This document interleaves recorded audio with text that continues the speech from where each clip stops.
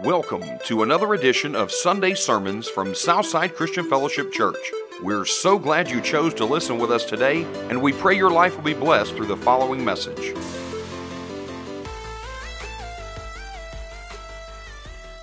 I talked to you last week about our Father who is in heaven, hallowed be thy name. And it struck me this week as I was praying that sometimes we don't really know what we have at our disposal. You know, the Word of God is such a great tool, but sometimes we take it for granted and don't really realize what we have. Until the disciples asked Jesus the best way to pray, they didn't have a book they could go to flip to it and find the Lord's Prayer. So we have this great tool, and it's important to know what we have. Let me give you an example. Last week we had an individual who wanted to bless us. Brought us this big cooler, gallon-sized jug of juice. It was called Fabuloso. I don't know if you're aware what Fabuloso is. If you are, just stay patient. Let the rest of them go on the journey with me. So they asked me who should they give it to, and I started to say, well, just give it to Joni. And I thought, why? I can take it. I don't need to put that off on somebody else. And I said, well, you can just give it to me. That'd be fine. So they bring in this gallon jug of this purple Kool-Aid looking stuff. It's Fabuloso. Some of you are ahead of me. And I'm excited, and I tell the individual, I say, man, thank you so much. The kids are really going to love this. And they kind of looked at me funny, but I didn't, I was like, okay, whatever. So I said, let me go put it up. So I'm headed to the refrigerator. I'm going to put it in the refrigerator, and then I'm going to let Linda and Keisha know, man, we got a blessing. Somebody's giving us a gallon of juice we can give to the kids. So the Holy Spirit really was at work there, and I know it was the Holy Spirit now. Because as I go to the back, Joni's near the copier, and I say, you know what, I'm going to brag on this individual because they really need, I just want them to know that God's blessed them, and they wanted to bless us. So I go to Joni, I said, Joni, look what somebody gave us. She goes, oh, that's cool. She goes, but it's nice, but that stuff stinks. And I'm thinking, who cares if it stinks? I said, does it taste good, though? She kind of looked at me. She was like, what do you mean, tastes good? I wouldn't drink it. And I'm thinking, well, just because you won't drink it don't mean that it don't taste good. That's what's going through my mind. And she says, I don't know if it tastes good, but it sure does clean floors really well. I said, what do you mean cleans floors? She said, that's cleaner. I said, that's cleaner. Oh, my goodness. We're about to be on the front page news. If you're not aware of who Jim Jones is, let me remind you that the Kool-Aid I was talking about was purple. But the truth is, I didn't know what I had in my hands. Thank God, Holy Spirit led me to talk to Joni, who informed me of what I had in my hands, and we did not give the Fabuloso to the children. Amen. Praise the Lord. Amen. So it is important, vitally important, that we know what we have in our hands, and through the Bible, but also through prayer. When Jesus laid out the template to the disciples, I'm not sure if they truly knew at that point in time what they really had at their disposal. And as we talked about last week, one of the first things it tells us is we need to know to whom we're praying. Our Father, who's in heaven, hallowed be your name. Our Father, all of our Father. It's a unifying God. He unifies us. He brings us together. He's alive and well. He's not gone. Next week we celebrate Easter. And I do want to remind you that we will have a sunrise-ish service as long as the sun rises at 7:30. We're going to start at 7:30. So here at Southside Christian, the sun doesn't rise until 7:30. But if you want to come, I think we're going to do it out back here. And you're more than welcome to bring a lawn chair, or you can just come and stand. You can bring your car. And we're going to have a great time. But next week we're going to celebrate Easter. And Easter is that time that separates Christianity from all other religions. You see, when he said, our Father who is in heaven, okay, when we pray to our God, he's actually there. When Jesus rose from the dead, and that's what we celebrate in Easter, is him rising from the dead, his resurrection, that separated our religion and our devotion to our God from everybody else's. Their gods didn't rise. Buddha didn't die and rise again. Muhammad didn't die and rise again. No other individual that's treated as a deity. Gandhi, for all of his love and wisdom, didn't die and rise again, but Jesus did. And so knowing to whom we're praying is important, and that's what Jesus was telling us. Our Father who's in heaven, and he's holy, holy. Just the mention of his name sends angels to their knees. We've been studying on Friday nights about the book of Revelation. We're going to talk a little bit more about that here in a minute. But the part in chapter 4, as Dad informed us Friday night, is all about worship. And I got this picture because as you're reading through there, you got these angels that will just cry out, holy, holy, holy. Just holy, holy, holy all the time. And the elders will just fall down and worship. It happens so often. I got this picture in my head. I'm seeing these elders walking through and they're maybe going about their daily business. I don't really know what happens in heaven yet. And then all of a sudden somebody talks about the name of Jesus and bam, they fall down. That was loud. I apologize. They fall down and start worshiping holy, holy, holy. And I assume that comes to a conclusion at some point. They get up, they start moving along, and somebody talks about Jesus again, and bam, they fall down and they worship God again. It's just that powerful. It's not out of ritual. It overcomes them so much that they can't do anything else. And I'm thinking, man, how long must it take them to walk from one side of the building to the other? You know, because every time they mention of Jesus' name, they can't do anything else. It's not a law that you have to.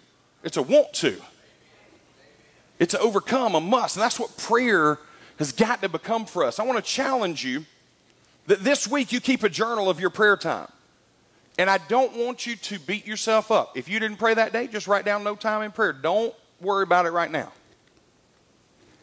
Then the next day, just write down how much time you spend in prayer. That's not just the time. How long did you spend in prayer?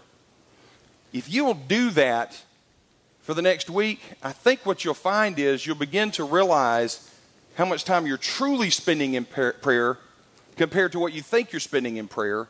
But more importantly, because I know you love Jesus, it's gonna challenge you to do more. You're going to naturally start wanting to pray more because you're going to be more purposeful about it. So I challenge you this week to keep a journal of that. Because as we pray, we begin to understand the Father more. We begin to get closer to him. And that's what Jesus was trying to show us through the Lord's Prayer. And so today I want to deal with the second verse in that prayer. His kingdom come, thy will be done on earth as it is in heaven. His kingdom and his will. You know, when you think about his kingdom and his will, it ought to remind you of submission and surrender. When we think of his kingdom, we've got to submit to his kingdom. You know, submission, I love looking up the definitions of words. Sometimes because I don't really know what they mean. Other times because I think I know what they mean and I just want to make sure. And what I'm beginning to notice is some of these words, I never was great at grammar and English. I've really had to work on it hard. I don't know if I'm a lot better at it, but I at least understand the concepts a little better. And submission is a verb, and I would tell you it's an action verb. It's something we have to do. We have to do this. That means to yield to authority. To yield to authority. Let me give you an example of yielding to authority. When I was growing up, about 14 years old, that's about the time we know it all, right? And our parents need to understand that we really do know what we're talking about at 14. And I'd gotten into it. My mama explained it to her how she didn't know everything. And we went to school that day. By the way, we were living in Conyers at the time, going to school in Henry County, so about a 20, 30-minute drive.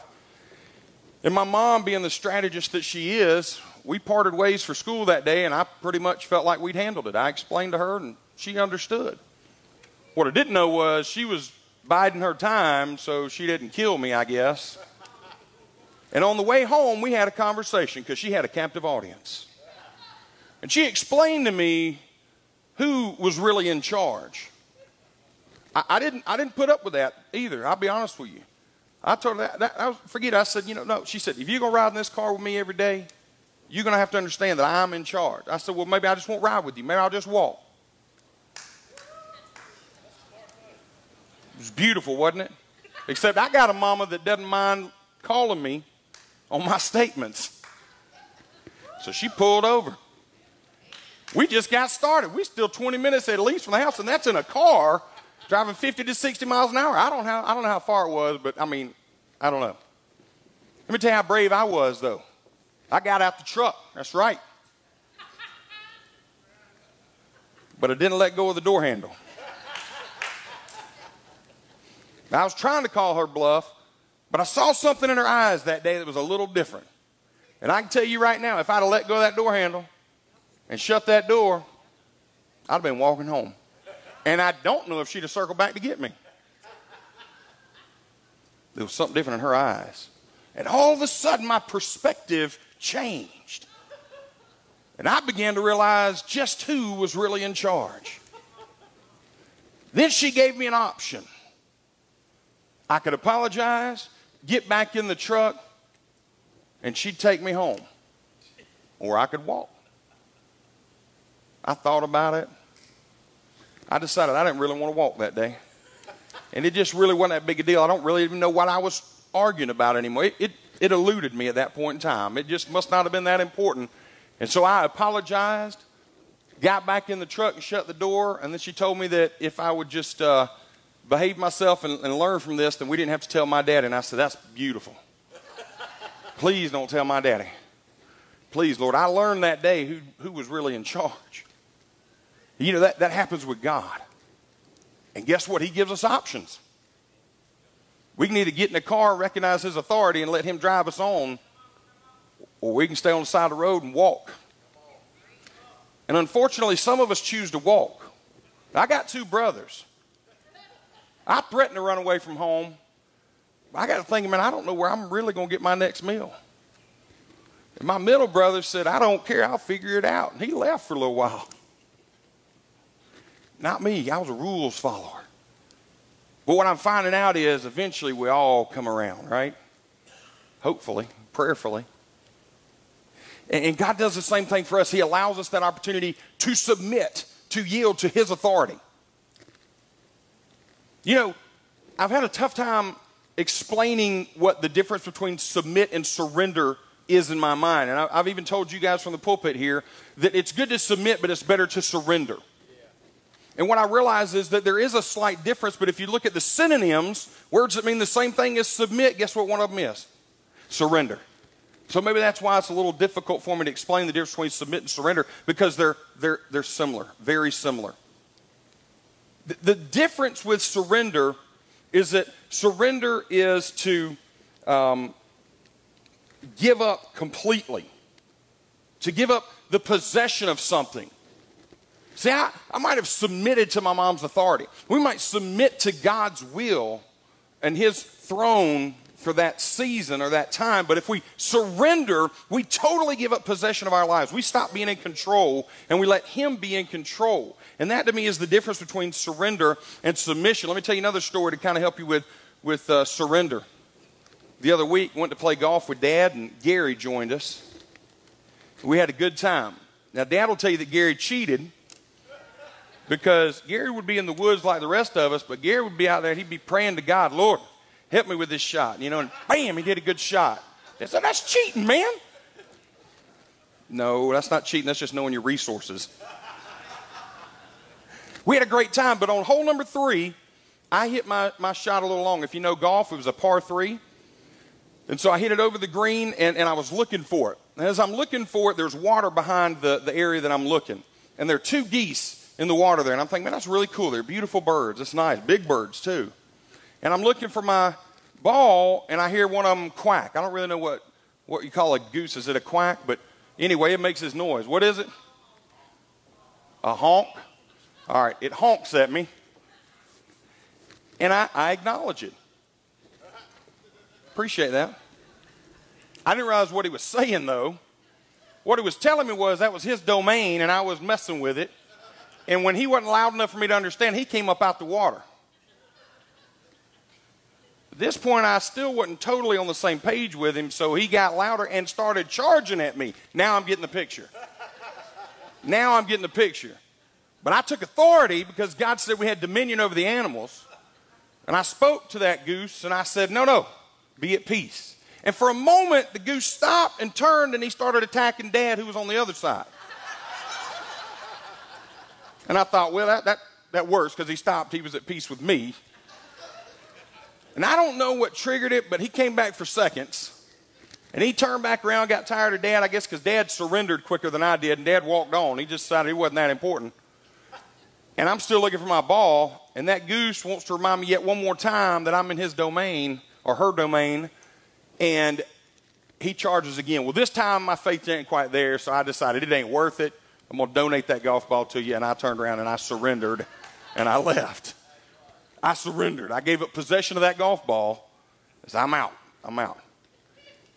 When we surrender, we quit trying to fix the situation. We quit trying to find another way around to figure out how I can get to my ball and still deal with the problem that's saying. We surrender completely and say, all right, Lord, whatever you want to do, I'm on board. That's completely surrendering. And there is a difference between submitting and surrender, and that's it. It's completely giving up that possession. And that's what we got to do. You see, when we do that, when we talk about, thy kingdom come, thy will be done, we're talking about perspective. How do we see things? And when we begin to see it according to the Lord's Prayer, and how does this apply to prayer? Because when we pray, we need to pray knowing that it's not about what we want. Let's go back to the scripture we talked about. He gives us the desires of our heart when we delight in his ways. We have not because we ask not, and when we do ask, we ask of selfish motivation. See, it's not about what we want. But God wants me to be comfortable. Does he? Where does it say that in the scriptures? He does, but he wants you to be comfortable with being uncomfortable. I'll let you think about that for a minute. He wants you to be comfortable with being uncomfortable. You see, again, when we realize that it's his kingdom and his will, it still speaks of unity. Verse 9, he talked about our Father. We're unified with one Father. It's his kingdom and his will. That's still unity. It's not multiple kingdoms. It's not multiple wills. It's his kingdom. It's one kingdom, one will, and one church united. Amen. One kingdom, one will, and one church united. What does it say in Ephesians 4, verses 4 through 6? It says, there is one body and one spirit. Just as you also were called in one hope of your calling, one Lord, one faith, one baptism, one God and Father of all, who is over all and through all and in all. Let me give you some more perspective on that. It doesn't say if you acknowledge that or if you recognize that.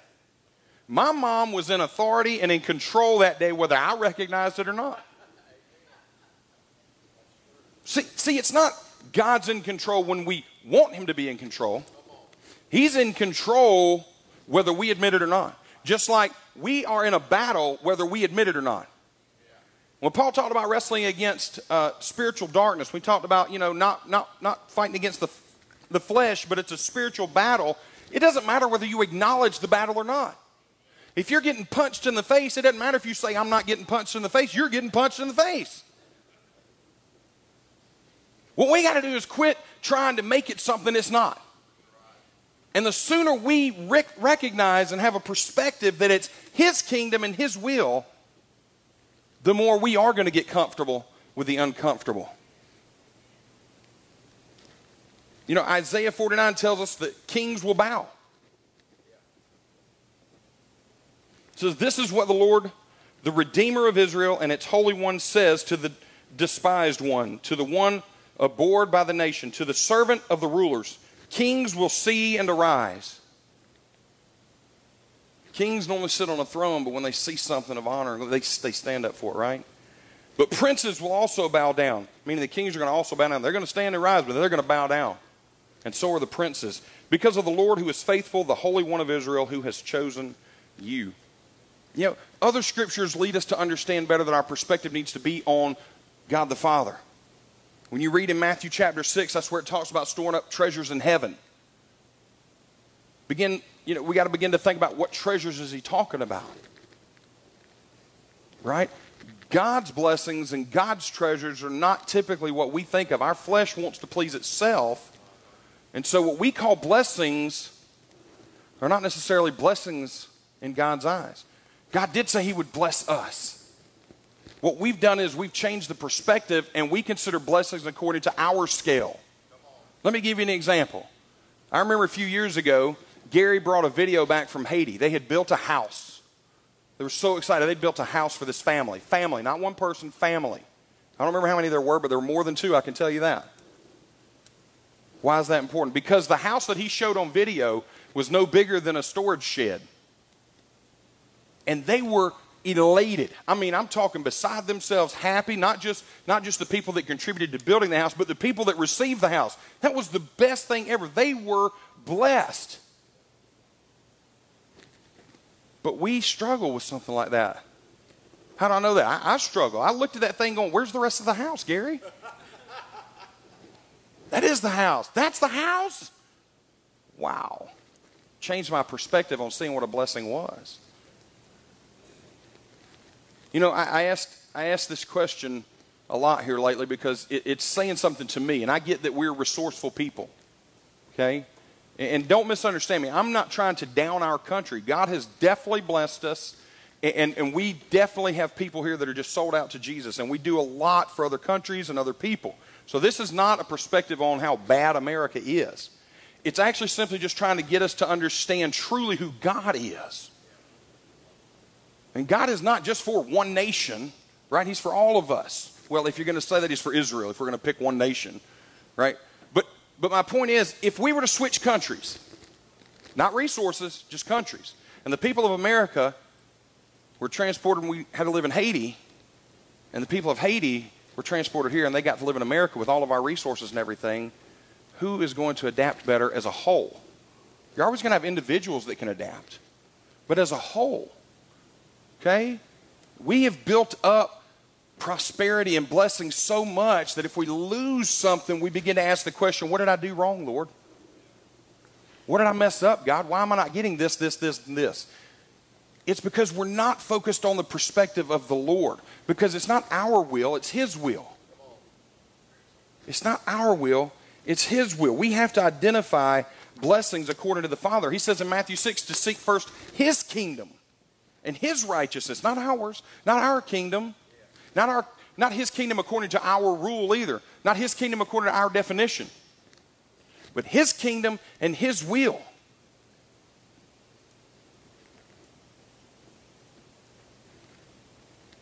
As we begin to see the perspective of that, then prayer begins to line up better. Then it becomes less of, Lord, can you do this, and this for me? And it becomes, God, what is your will for this situation, Lord? What if God tells you, somebody asks you to pray for them, and you seek God's will, and God says, no, I'm not healing them? I can tell you, I don't run in any circles where people would agree with that. Unfortunately, everybody believes that if I pray you're supposed to be healed, you should get healed. And if you don't, then there must be something wrong with either your faith or with me. But the scripture God showed me that really helped me with that was, again, in John, I believe it's the 9th chapter, where the disciples and Jesus go to a blind man. And Jesus heals the blind man, but before He does, the disciples ask Him, whose sin was it that caused his blindness? Was it his or his parents? And Jesus said, neither. It was for such a time as this, for God to get the glory. We get so focused on everybody should be healed. We shouldn't be sick because God said, like, as in heaven as on earth. And we're not even asking God what His will is. We think we know everything that's going on in people's lives. And we want people to be healed, and we want them to be saved, we want them to be blessed. And so we begin to pray according to how we see things. And we don't ever stop to say, God, what is your will for this person's life?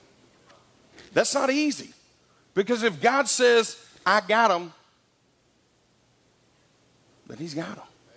I got a friend right now who's having to work a lot of hours.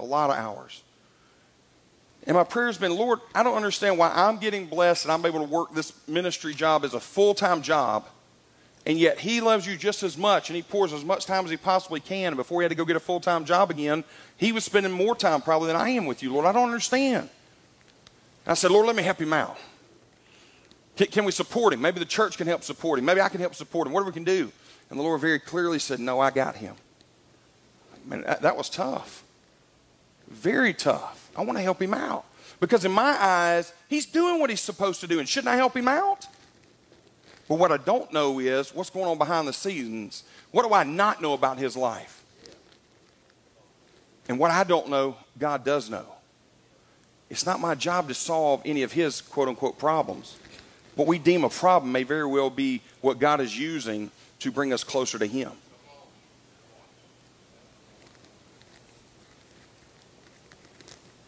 You know, 1 Peter tells us that after you have suffered for a little while.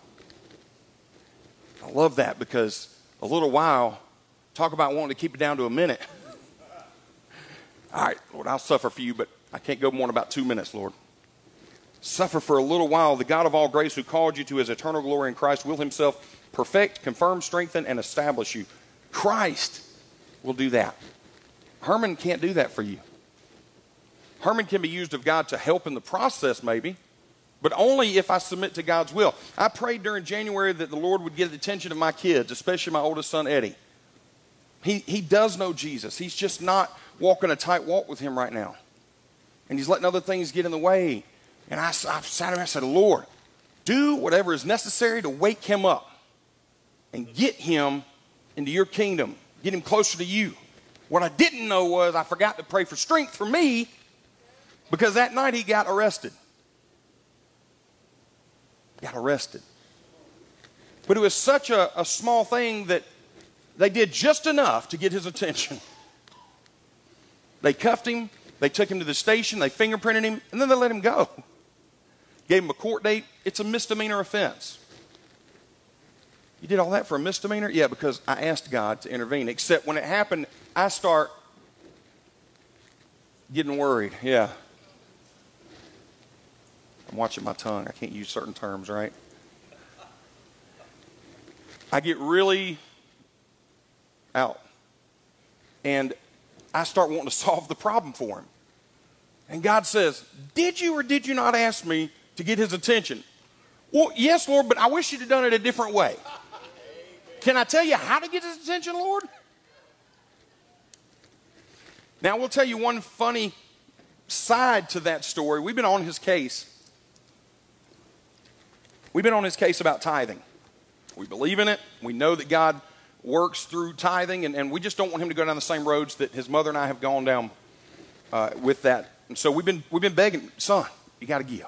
Yes, Dad, I'll do that. I did. But he never gives. That Sunday after getting arrested, man, he brought us like $180. I said, man, how much money did you make last night? He said, no, just put it in there. I said, no, we're not doing that. I said, God's not looking for your back tithes. He's not looking for you to make it up. He's just looking for you to start with your heart, right? So I said, no, this is what we're going to do. I kept 20. I gave him the rest. I said, he said, no giving. I said, no, just hold on. I kept the 20. I said, this is your tithe. Anything you give above this is offering, and only if God's asked you to do that. So, no, I want to give it. I said, okay, I'll let you give that. But I want you to understand the difference. Again, it's all about perspective, right? But God got his attention. Now, he's still not regularly tithing, but he's tithing a lot more than he used to. I've tried to explain to him that him getting arrested didn't have anything to do with him tithing. But now if he wanted to give more time and attention to the Lord, then that would be great. But you know, I think what messes with our perspective on God's will, just like that right there, I'm sitting there going, Lord, I asked you to awaken him, but I didn't mean for him to get arrested. That's because my perspective was I wanted God to do it a certain way. Okay, I have to change my perspective because as we read through the Bible, we're presented with two stories. One is the parable of the talents. And in the parable of the talents, different amounts of money are given to people, right? And then they do different things with it. I'll let you go back and read it. I don't want to read the whole thing here. It's found in Matthew 25. But basically, the last guy who had the least just buried it, didn't even try to do anything with it, right? Now, that story has other meanings for another sermon. But when you put that story with also the parable of the laborers in the vineyard, which is found in Matthew 20, where it talks about people came at different times and the guy paid them pretty much the same amount, regardless whether they started in the morning or midday or afternoon, and people were getting angry and upset, like, that's not fair, I've worked here all day.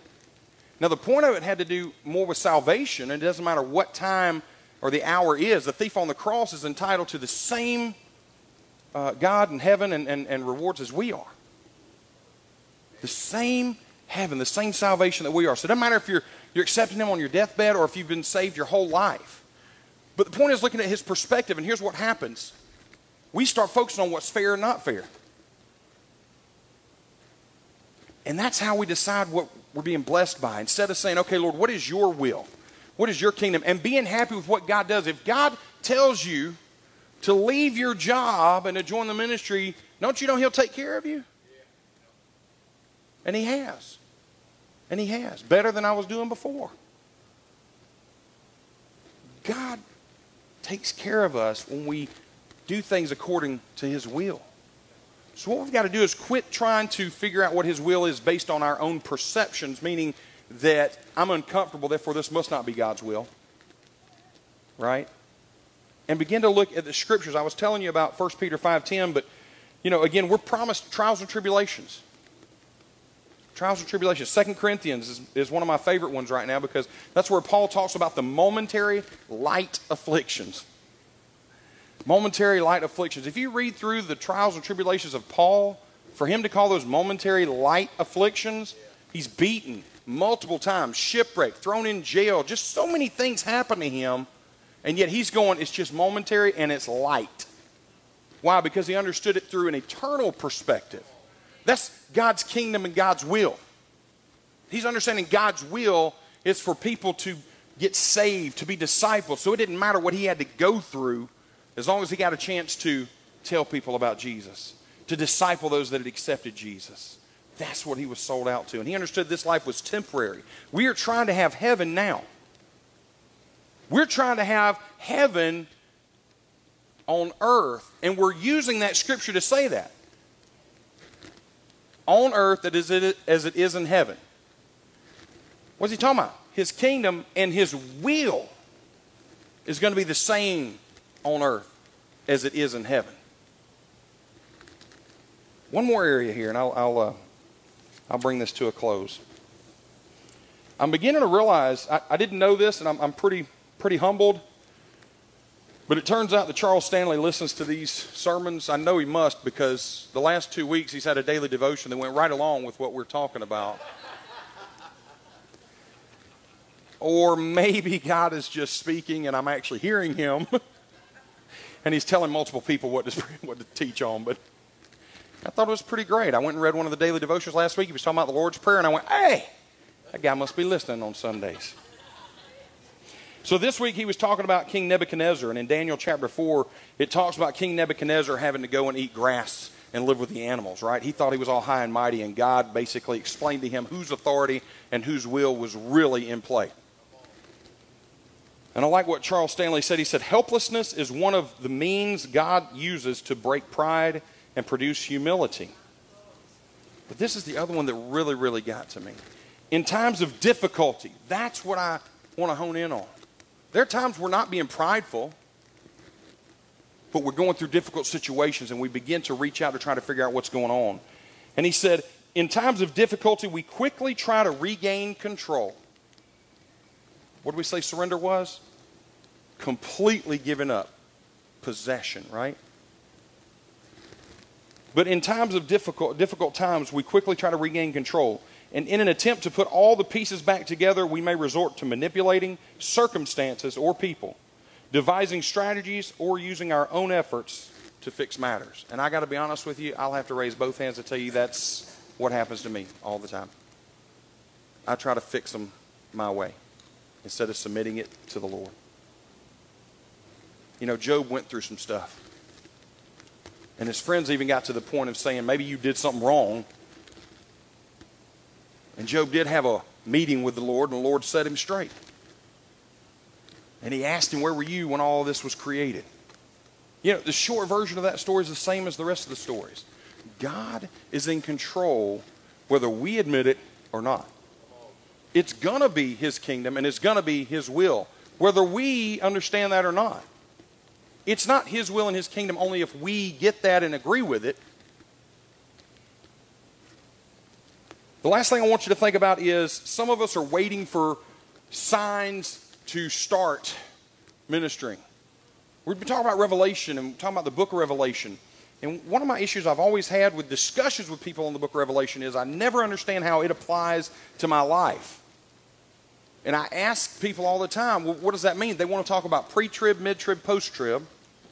And they want to talk about it's a sign of end times. And I don't mean it rudely, and that's great. But my question back is always, and so? So it's end times. So are you waiting till end times start to start witnessing and ministering and living a life for Jesus? Paul didn't wait. Jesus didn't wait. The disciples didn't wait. There's got to be more to it than that. You know, are we waiting? Don't wait around. Who cares if it's pre-trib, mid-trib, or post-trib?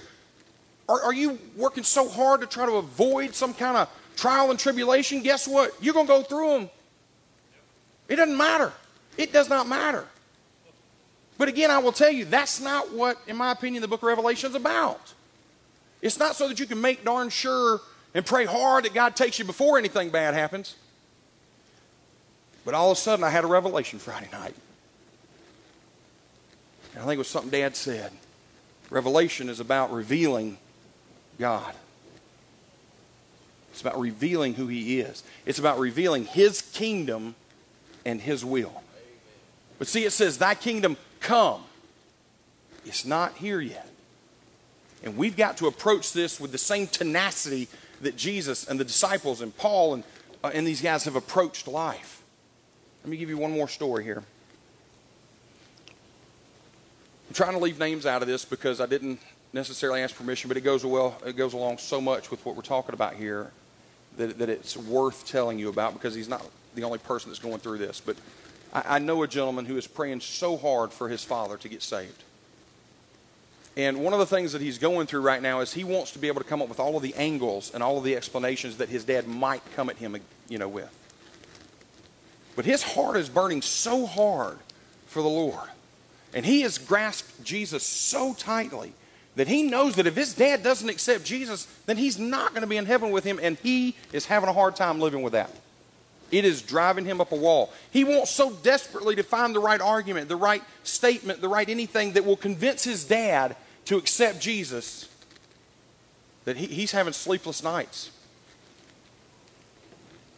He's not waiting for a certain time to try to witness. He knows of the importance of ministering, so much so it's keeping him up at night. So I'd ask you, are you in the same boat? Do you have people that you desperately want to see come to the Father, so much so that it's keeping you up at night? I will tell you about my own life. I've spent so much time trying to make sure I'm doing the right thing and taking care of me that I don't always think about other people. I don't mean to. I don't mean to be that way. But it's just the way I've operated for a long time. As we begin to pray about another, it should be about God. And as we begin to latch on to His kingdom and His will, we will begin to have those times where we can't sleep at night because we are just so fervently praying and wanting to see people come to Christ and wanting to disciple them. That when we get shipwrecked or thrown in jail or beat, it doesn't matter, because we understand there's limited time, and I'll get a new body and it'll be a new time for me to have fun, or whatever we want to call it, later in life. The next life, the eternal life. This is a temporary time. I want to challenge you to take an inventory of your life. Are you approaching situations based on your comfort level? Are you approaching situations based on having heaven right here, right now, according to the way you see it? Or are you seeing things the way God sees it?